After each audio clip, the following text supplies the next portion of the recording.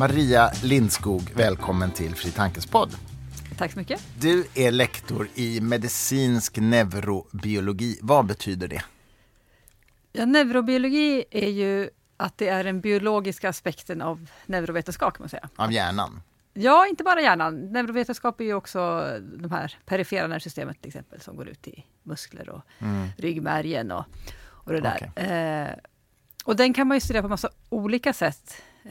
Men jag studerar den liksom från ett biologiskt perspektiv. Så jag är biolog i botten. Och sen att det är medicinskt är ju att det ska finnas någon bäring på det vi gör i medicinska frågor. Ja. Okej, så det är alltså att det ska kunna tillämpas för att få människor att må bättre i någon mening? Ja. Jag förstår. På lång sikt i alla fall. Okay. Det vi gör är väldigt mycket grundvetenskap egentligen. Och att försöka förstå. Att förstå hur det fungerar är väldigt mycket min drivkraft. Men det är klart att det är ju bra. Och också ett sätt att liksom ställa frågorna. Eftersom det finns ju oändligt mycket saker man kan studera i hjärnan. Så blir det också ett sätt att liksom snäva av lite grann. Är det här relevant då för sjukdom? Ja, jag förstår. Du, ibland hör man ju människor som säger så här att hjärnan sitter inte bara i huvudet utan hela kroppen är egentligen hjärnan. Alltså när nerverna går ut i hela kroppen. Tycker du att det är en vulgär beskrivning eller ligger det någonting i det? Ja, men allt med hjärnan är vulgärbeskrivningar. Okej. Ja, men det är lite roligt för att man har ju alltid liksom liknat hjärnan vid det mest komplexa system som man har. Så romarna sa ju att hjärnan var som ett vattenledningssystem där tankarna flödade liksom, för det var det mest avancerade de kunde komma på. Och sen på 1800-talet så var hjärnan som en telefonväxel där man kunde koppla och nu är hjärnan som en datormaskin. Ja, intressant det där, att vi styrs utav vilka metaforer vi väljer. Ja, men det är jättespännande tycker jag med metaforer och hjärnan faktiskt. För att vi har bara metaforer. Vi har liksom ingenting som vi kan säga det här är hjärnans funktion. Nej. Utan vi har bara metaforer. Vi har bara metaforer. Och jag håller med dig om att det här är superintressant. Jag vet min gode vän, amerikanska professorn Douglas Hofstadter har skrivit om en bok om analogies and metaphors. Jag kommer inte ihåg vad den heter nu exakt, men om analogier och metaforer och hur det liksom formar vårt tänkande. Precis, och jag var ju i internetbranschen förut och då skulle allting vara nätverk. Ja. Liksom. Det blev också den nya trendiga metaforen. Och den har man ju också applicerat på hjärnan. Precis, förstås. ja. Samtidigt så är det väl ändå så att de stora genombrotten inom artificiell intelligens nu handlar ju faktiskt om neurala nätverk där man så att säga försöker efterlikna hjärnan, eller hur? Det här med deep learning, självlärande system. Ja, alltså, jag vet inte, vi tycker att de försöker efterlikna hjärnan alldeles för lite. Det är väldigt, från mitt perspektiv så är artificiell intelligens jätteintressant för att det är ett bra sätt att hantera mycket data. Men det är inte uppbyggt på samma sätt som hjärnan är. Det tror man nog inte. Det tror man inte. Sen jag vet inte hur de definierar neuronala nätverk. Men det kanske finns någon liknelse med hur hjärnans nätverk är uppbyggda. Men det liknar inte hjärnans funktion. Nej, jag förstår. Hur är hjärnans nätverk uppbyggda då? Ja, bra fråga. Men det är ju... Ja, där de tvistade fortfarande lärde lite grann. Men lite är det här med liksom small town network kallar man det, att man har kluster som sen hänger ihop med andra kluster. Okay. För det blir ett effektivt sätt att organisera. Så att vissa nätverk gör någonting och sen så kopplas de ihop med andra nätverk som gör något annat och sen tillsammans och så får man en så hjärnan större är funktion. I någon mening en samling av flera nätverk skulle du säga? Ja, precis. Som ändå hänger ihop? Ja, precis. Det finns ju så himla mycket myter om hjärnan. En är ju det här med höger och vänster hjärnhalva. Men är det inte ändå så att det ligger någonting i det att vänster hjärnhalva strukturerar mer och höger ser mer helheter, eller? Det vet jag faktiskt inte. Nej, det var det är inte ditt område länge kanske. sedan jag läste det.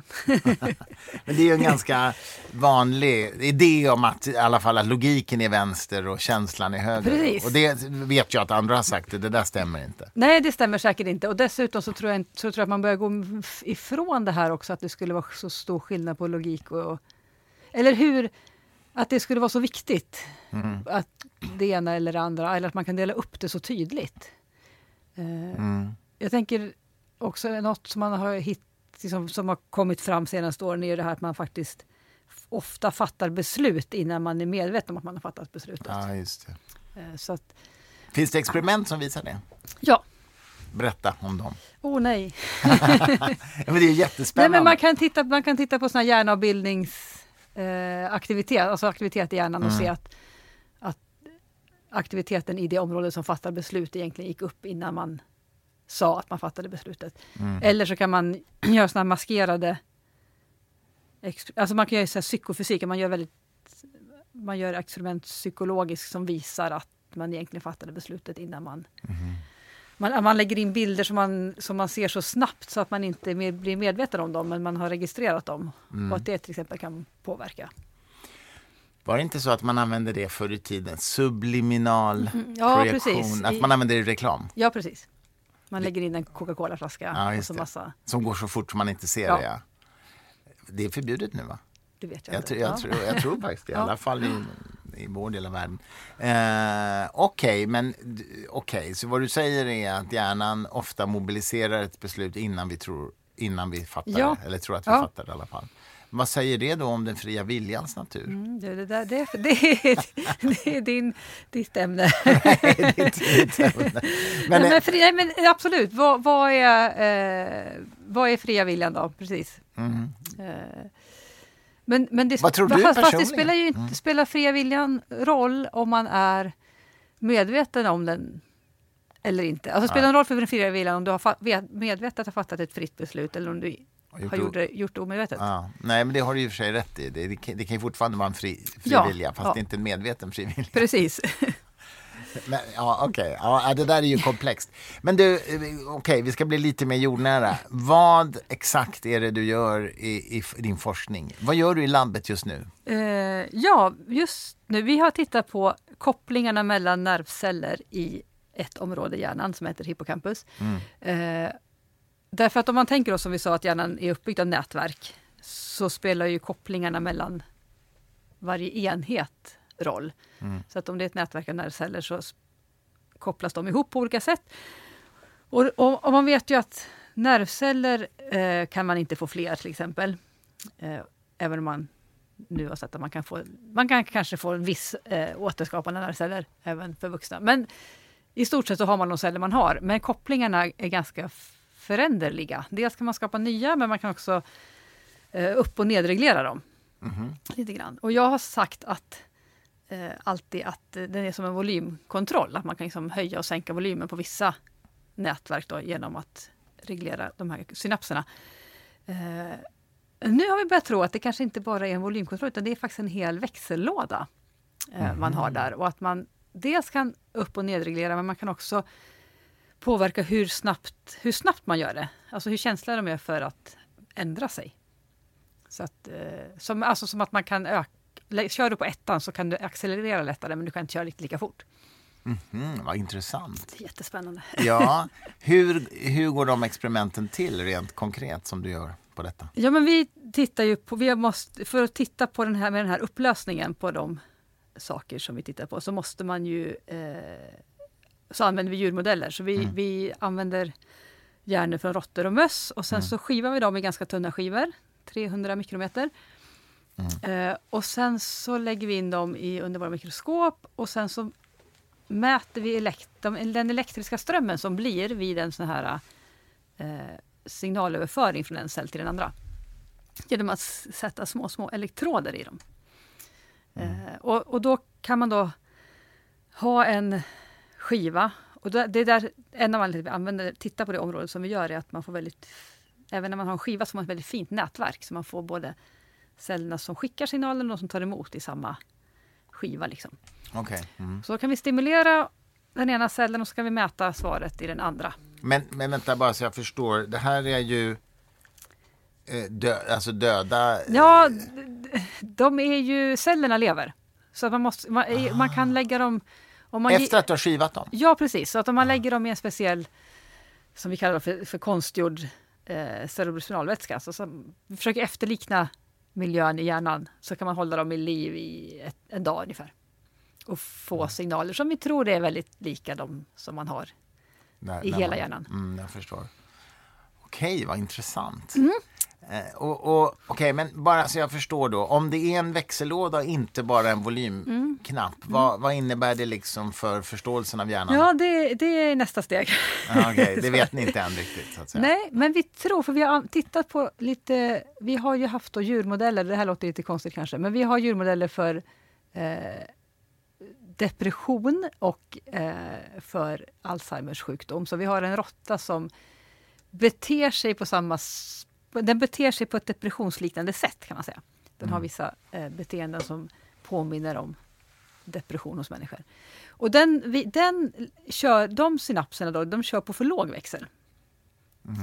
Så att, kanske att man kan, om man liksom då växlar upp, får dem att växla upp så kanske man kan få någon bra effekt som spelar roll för psykisk, som man kan använda som behandling. Okej, vad intressant. Du tror att det här är så att säga en ny form utav vad heter det? Psykiatrisk medicin som du skulle kunna utveckla utav det här alltså? Ja, jag tror att vi har några så här mål som man skulle kunna slå på faktiskt. Det är inte bara vi som har sett dem. Men det vi har då är ju en modell för att studera det. För att om man ska liksom börja testa nya antidepressiva läkemedel på människor så är det ju otroligt svårt. För att de flesta har en ganska liten effekt och så har du placeboeffekten och så måste du ha jättestora grupper och så har du olika typer av depression och så har du problemet att har man en grav depression så kanske man inte tar de här läkemedlen varje dag. Det finns så mycket komplikationer att hålla på med människor. Mycket lättare att hålla på med en järnskiva. Ja, jag förstår. Men om man då har någonting som man tror spelar roll för depression så kan man ju mycket snabbare se effekterna av läkemedlen på det.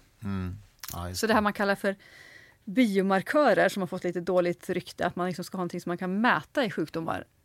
Det är inte bara för diagnos, utan det är också för att man ska kunna studera effekterna av olika saker. Så att eftersom vi inte vet alls vad psykiska sjukdomar beror på nästan, så är det väldigt också svårt att studera effekterna. Ja, det är klart.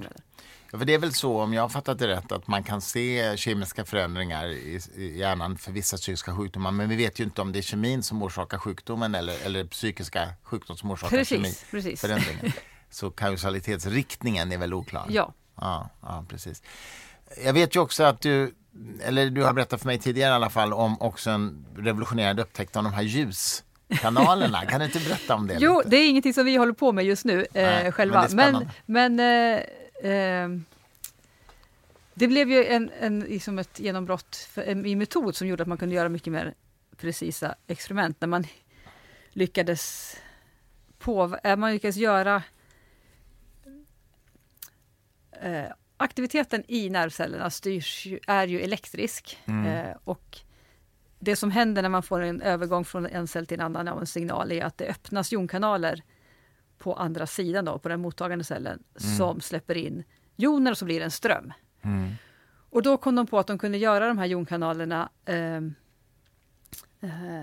ljus. Alltså att de som används i synapserna aktiveras ju av att det kommer en kemikalie och binder till dem, den här neurotransmittorn. Men då har de gjort dem så att de istället aktiveras av ljus. Och sen kan man då, eftersom det här är protein, så kan man transfektera de här jonkanalerna, så man kan lägga in en liten gen i en cellgrupp som man är intresserad av och då styra dem med ljus. Och då kan man göra det när djuren är aktiva. När de lever helt enkelt. Ja, och springer omkring och gör saker. Så kan man slå av och på vissa cellgrupper eller vissa nätverk och se vad det får för effekt. Och du nämnde för mig tidigare att du kan till exempel få en råtta att undvika att gå in i ett visst rum genom att aktivera bara. Ja, de aktiverar ett nätverk som styr obehagskänslor till exempel.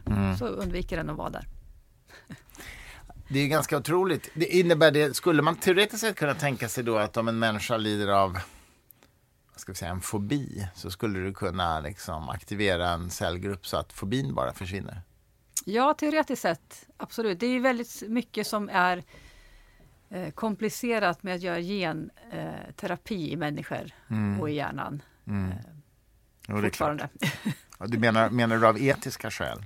Ja, praktiska skäl också. Hur ska du få in att du får in de här i rätt celler, att det inte får några bieffekter. Ja, jag förstår. Men är det här också en konsekvens av genteknikutvecklingen? Så att ja, att du kan lägga de här kanalerna i en speciell grupp av celler på grund av gentekniken. Men det har inte med den här gensaxen att göra, CRISPR-Cas9? Man kan säkert använda den också. Men kanske inte i första hand. Ja. Nej, okej. Jag förstår. Men du, en annan fråga. När du forskar på det här, vad är liksom om du får drömma liksom, vilken typ utav, vad är det för forskningsresultat du skulle vilja nå i den bästa av världar, så att säga? Vad är ditt kall? Bra fråga. Men mitt kall, jag vet inte om vi har något kall, men att förstå är ju väldigt roligt. Att liksom hitta någon liten mekanism som förklarar. Och att förstå, att hitta någon förklaringsmekanism för psykisk sjukdom eller för depression då, kanske om man ska vara lite mer specifik. Det skulle väl vara ett drömfynd. Men sen tror jag kanske inte att man kommer hitta en mekanism som förklarar allt. Men att hitta någonting som man ändå kan påverka och se att det spelar roll. Är det liksom en del, eller ingår det i din målbild att liksom, vad var det Alfred Nobel skrev, till mänsklighetens största nytta? Alltså vill du hitta någonting som verkligen gör någonting gott för mänskligheten? Är det en del av ditt kall? Ja, inte så mycket. Nej, okay. Faktiskt. Nej, men det är roligt när man jobbar. Det finns ju väldigt mycket olika drivkrafter hos forskare. Och det finns absolut många som har drivkrafter att de vill bota sjukdom eller göra någon nytta. Jag har nog mer hamnat här för att jag är liksom nyfiken, tycker att det är intressant att se vad som händer. Förstå saker. Det är själva nyfikenheten som är din huvuddrivkraft. Och jag gillar svåra problem. Och håller man på med svåra problem, då kommer man alltid hitta något som är intressant. När började du känna så? Var du så redan som barn? Nej.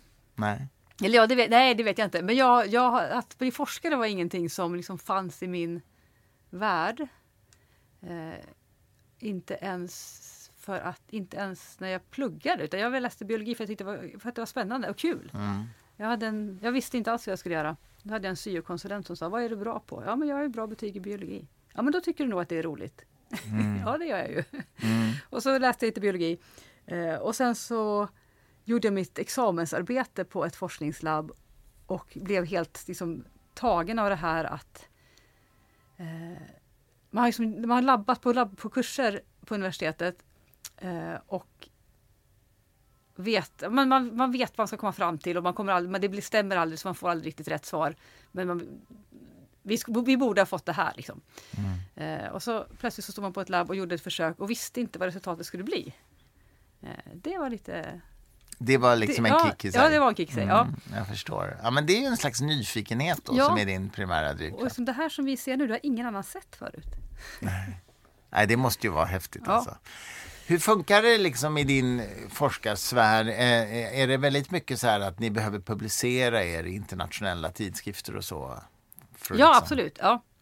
Och det är ju, det är liksom det man bedöms på. Absolut. Men det är också där man liksom får ut sina idéer så att andra kan bemöta dem. För det blir ju en process. Liksom. Det är okej, vi hittar det här under just de här förutsättningarna just nu. Och då vill man ju att folk ska bygga vidare på det. Testa samma idé från andra vinklar. Aha. Så att det är ju liksom ett stort samarbetsprojekt egentligen. Ja, det är väl det som är liksom forskning egentligen. Det är ju väldigt mycket samarbete. Ja. Jag tror ärligt att inte alla riktigt förstår det som inte är en del av den världen. Nej. Att det är verkligen en kollektiv process. Vetenskap är en kollektiv precis. Och det var min... Jag hade disputerat, så var jag 4 år på Stanford i Kalifornien och jobbade i ett forskningslabb där. Och han som var professor där, han sa att men man lägger fram sina idéer så bra som man kan. Och sen kanske någon motbevisar dem. Och det är ju bara bra. Ja, precis. Men man måste liksom försöka sätta in dem i ett perspektiv och ha någon slags tolkning av dem. Även om den inte stämmer helt och hållet och haltar. Så får man jobba vidare på det sen. Och se vad kan man bekräfta och vad får man förkasta. Nej, men jag håller verkligen med dig. Det är ju verkligen en kollektiv process och falsifiering eller ja, precis. Eller verifiering. Men vad säger du då om, man talar ju lite grann om forskningssamhällets kris i det här med att det är ganska svag replikerbarhet på många studier. Även sådana som är publicerade i ansedda tidningar. Alltså att man inte kan upprepa dem sen. Man får inte det resultatet igen om man gör om experimenten. Ja. Det är ju olika för olika vetenskapsdiscipliner förstås. Men Ja, hur är alltså, det? Ja. Absolut ska man vara försiktig. Och det finns ju liksom, i och med att det är det man bedöms på, så finns det ju såklart någon slags någon motivator i sig att publicera om man vill få ut saker, och man vill få ut saker i bra tidskrifter. Och inte ha ett nollresultat också, utan att ha precis. Det måste vara en effekt, precis. Och att man liksom tolkar saker som med lite att man vill få fram någonting. Och att man bygger storyn lite större än vad den är. Samtidigt så är de försöken, om man tar de här ljusberoende kanalerna, alltså de försöken är så komplexa så att även om man inte reproducerar exakt samma sak, så ska man kunna ta idén och bygga vidare på. Alltså det är inte säkert att man måste reproducera alla. Vissa försök är så otroligt specifika och kan bara göras med en viss utrustning på ett visst sätt. Och då kan de ändå tillföra någonting även om man inte någon annan kan reproducera dem. Ja, jag förstår. Så är man precis liksom på gränsen av vad som går att göra, så... Ja. Fast det är ju ett större problem om det är ett experiment som är ganska lätt att reproducera men som inte ger det resultatet som artikeln påstår. Ja. Alltså att man kan göra om själva experimentet men resultatet uteblir. Ja. Och det är väl en del så, i alla fall inom psykologistudier vet jag, att det är ganska dålig reproducerbarhet. Ja, replikerbarhet. Det kan det säkert vara, men psykologi då håller man på med människor och de är ju inte reproducerbara. Helt opålitliga. Jo. Nej, men det är så mycket som spelar roll som man inte kan liksom kontrollera. Så att jag tror absolut att det är ett problem. Jag är inte säker på att problemet är lika stort som man säger. Utan man måste våga göra de här komplexa försöken också. Det som vi jobbar lite med som kallas för plasticitet, då, alltså long term potentiation heter det här paradigmet. Att om man ger väldigt mycket aktivitet i några synapser, så kommer de bli starkare. Och då blir signalen stark. Och då tänker man att när man hittade det här för 50, 60, 70 år sedan, så blev det ju en jättesuccé, för det blir en cellulär mekanism för minne. Att man använder vissa banor och då blir de starkare. Och då har man format ett minne. Och de som gjorde det här, det var forskare i Oslo. Moser? Nej, det var långt tidigare. Jaha, okej. De flyttade sen till England och kunde under 6 år inte själva replicera det. Wow. Och de visste inte riktigt vad det var. Det kanske var någonting med att djuren var stressade, det var ett annat sätt. Ja, men sen så efter 6 år så kunde de göra det igen. Vet du vad det var då som orsakade? Nej, han kunde inte riktigt säga vad det var. Men han trodde att det kanske hade att göra med hur djuren bodde eller mådde. Ja. Intressant. Så det finns, det är klart. Ja, men det är klart det är oerhört komplext alltså. Ja. Du, jag måste också bara fråga dig, den här jättetrenden nu inom ditt område med psykedeliska substanser. Jag vet ju att Karolinska institutet håller ju på att forska på det. Vad tänker du utifrån ditt perspektiv om psykedelisk forskning? Nej, men jag tänker att det är ganska intressant nu faktiskt. Och jag tänker att psykedeliska substanser är klass av substanser som inte egentligen skiljer sig åt från andra klasser av substanser som man anser som läkemedel. Sen det man ska se upp med kanske är framförallt beroendeproblem. Men det kan man ju få med läkemedel också. Och att det finns det kanske finns spännande saker där. Det har ju varit liksom ganska stigmatiserat att forska på psykedelika tidigare. Ja. Men det börjar släppa nu, verkar det som. Jag tror att man liksom har lite accepterat att människan är väldigt mycket kemi och biologi. Och då kan man påverka människan med kemi och biologi. Och då är det här en kemisk substans som man kan påverka med. Och det finns ju andra substanser. Alltså det finns det stora genombrottet i depression eller depressionsbehandling är ju att man kan ge en helt ny typ av läkemedel som slår på en helt ny verkningsmekanism som verkar ha väldigt snabba effekter mot depression, som heter ketamin. Och det används ju för att söva folk i höga doser. Och det kan också inducera massa hallucinogena. De kan också hallucinera. Ja. Så att det är inte... Det är liksom inte så att det finns en substans som bara är bra eller bara är dålig, utan man påverkar hjärnan med de här substanserna. Och sen beroende på vad man har för grundläge då, så får det olika effekter. Tror du att psykedelisk forskning också kan lära oss något nytt om vad medvetandet är, så att säga, på någon slags högre abstraktionsnivå? Ja, vad som helst kanske kan lära oss vad medvetande är. Ja, kanske. Där jag vet inte så mycket. Men för du håller inte på med sånt, nej. Förstås, nej. Men pratar ni om det liksom i forskarcommunityt sådär med dina kollegor? Jo, men det är klart man gör. Håller man på med hjärnan så kan man liksom inte undvika att tänka ändå att liksom, vad är jag? Vad är det som man kan mäta gör att man upplever saker. Men man är ju ganska långt ifrån att förstå det. Ja, det är verkligen uncharted territory. Men du har ju också nämnt för mig tidigare det här med att man ser på hjärnan, idén att se på hjärnan på ett annat sätt, att man ser hjärnan som en output-enhet och inte bara en input. Eller beskriv det för mig, det är bättre. Precis, att man har ju som tänkt, eller man tänker ofta hjärnans funktion. Om man frågar folk, vad gör hjärnan? Så säger de ju ofta att man tar in information från omvärlden. Via sinnena, precis. Via sinnena och så styr den kroppen. Ja, den tolkar det och sen styr den. Precis, integrerar aktivitet eller informationen och så styr den vad du ska göra. Men man kan också tänka då att man vänder på perspektiven och tänker hjärnan har en massa egen aktivitet. Vi har bilder och tankar och input blir då, alltså det som du söker information i omvärlden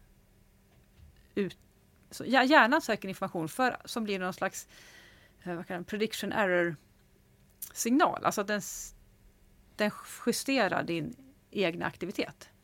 Ja, just det. Input från sinnena blir en slags korrelering av det som pågår. Precis, att den kalibrerar dig mot omvärlden. Så i den meningen så är hjärnan en självgående process som kalibreras av dina sinnesintryck. Ja, precis. Istället och till exempel så rör du ju alltid, när du tittar på någonting, så rör du ju alltid ögonen. För att jämföra liksom. Så du bygger upp någon slags bild av vad du ser och sen så korrigerar du den hela tiden. Ja, just det. Och visst är det så att man kan, jag vet inte om det här stämmer, men om man sätter på sig glasögon som vänder på världen så ser man rätt efter något dygn, va? Ja, precis. Då kan du kalibrera om hela. Det är jätteläskigt. Ja, det är jättefascinerande. Man skulle inte våga prova, för tänk om det inte vänder tillbaka sen. Om hjärnan blir trött och liksom inte orkar fixa det tillbaka sen. Jag tänker på, gör man inte sånt där? Ser man alltid upp och ner? Men jag har ju lite konstig syn.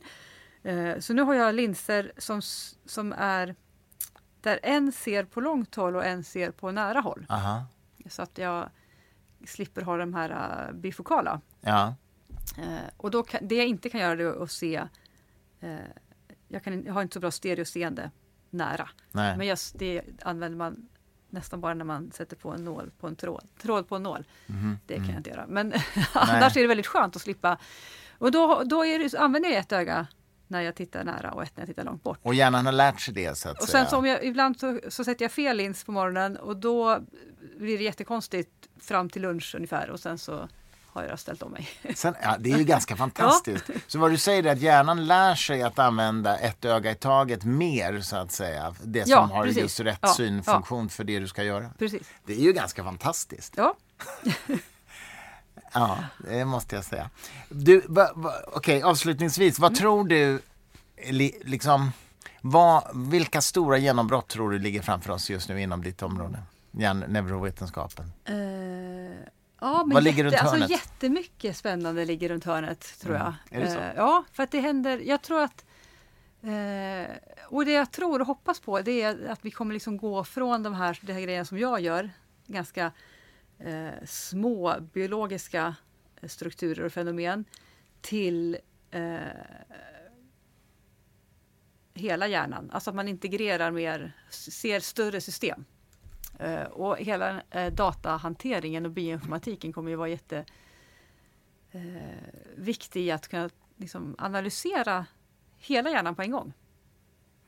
Det är ett genombrottsområde. Ja, det tror jag. Och sen, ja. Mer? Ja, och sen så tror jag att vi kommer att, eller jag hoppas och tror att det som har hänt inom neurovetenskapen de senaste 10 åren, när man har förstått mycket mer om hur, om nätverk och hur de hänger ihop och alltihop, att det som kommer ut på kliniken och att man får genombrott i medicin. Ja, just det. Ja, det är klart. Och det tror jag också kommer hända. Och då blir det lite Nobelpris kanske? Ja, kanske. Och så, men det är också, alltså Nobelpriset ska ju alltid vara, det ska ju vara ett genombrott. Mycket av det här och också är ju, tillämpas, va? Eller hur? Ja, tillämpas, men det ska liksom vara ett fynd. Och det är ofta svårt att sätta fingret på exakt vad var det. Det är många små steg. Ja. Speciellt med tanke på att vetenskap är en så kollektiv process nu. Ja, så, precis. Så blir det ju ändå svårare, antar jag. Men och sen så, jag hade något mer genombrott på gång här. Kommer vi förstå medvetandet? Nej, men alltså, tvärtom, att inte förstå medvetandet, men att förstå människor som att studera människors beteende mer än våra tankar, tänker jag också. Alltså vi är mycket mer förutsägbara än vad vi tror. Vi gör mycket mera. Det låter tråkigt. Ja, men också ganska så? spännande. Ja, men jag tror man skulle kunna komma väldigt långt i diagnostik genom att titta på hur människor beter sig. Faktiskt. Ja. Vi är inte så rationella som vi tror, eller förnuftiga i alla fall. Det är ganska klart. Ja, men det gör inte att vi inte beter oss ganska förutsägbart. Nej. Nej, men det var de här Sperber och Mercier har ju skrivit en bok som vi har gett ut som heter Förnuft och fördom. Heter den väl på svenska. Den heter The Enigma of Reason på engelska. Och där de liksom vänder lite på, de säger så här att vårt förnuft, evolutionen har gett oss eller skapat förnuftet inte för att vi ska nå sanningen i första hand, utan för att överleva i första hand. Ja, men precis. Exakt. Att vi har våran hjärna inte för att vi, och våra minnen framförallt, inte för att vi ska kunna komma ihåg hur trevligt vi hade i vår barndom eller inte trevligt, utan det är ju för att vi ska kunna hantera det som kommer. Ja, precis. Och förutsäga, fatta bra beslut. Då menar de två författarna i alla fall att vissa grejer som vi idag kallar för kognitiva brister i vårt förnuft egentligen har överlevnadsvärde, så att säga. Så de är ur evolutionens synvinkel inte brister. Nej. Men de kan vara brister när det gäller att komma underfund med vad som är sant. Ja, precis. Men det är en annan sak. Ja, men det där är jättespännande. Vi är förutsägbara. Det är ju, vi förutser att vi avslutar där. Nej, men det är väl en bra avslutning. Maria Lindskog, tack för att du var med i Fri Tankes podd.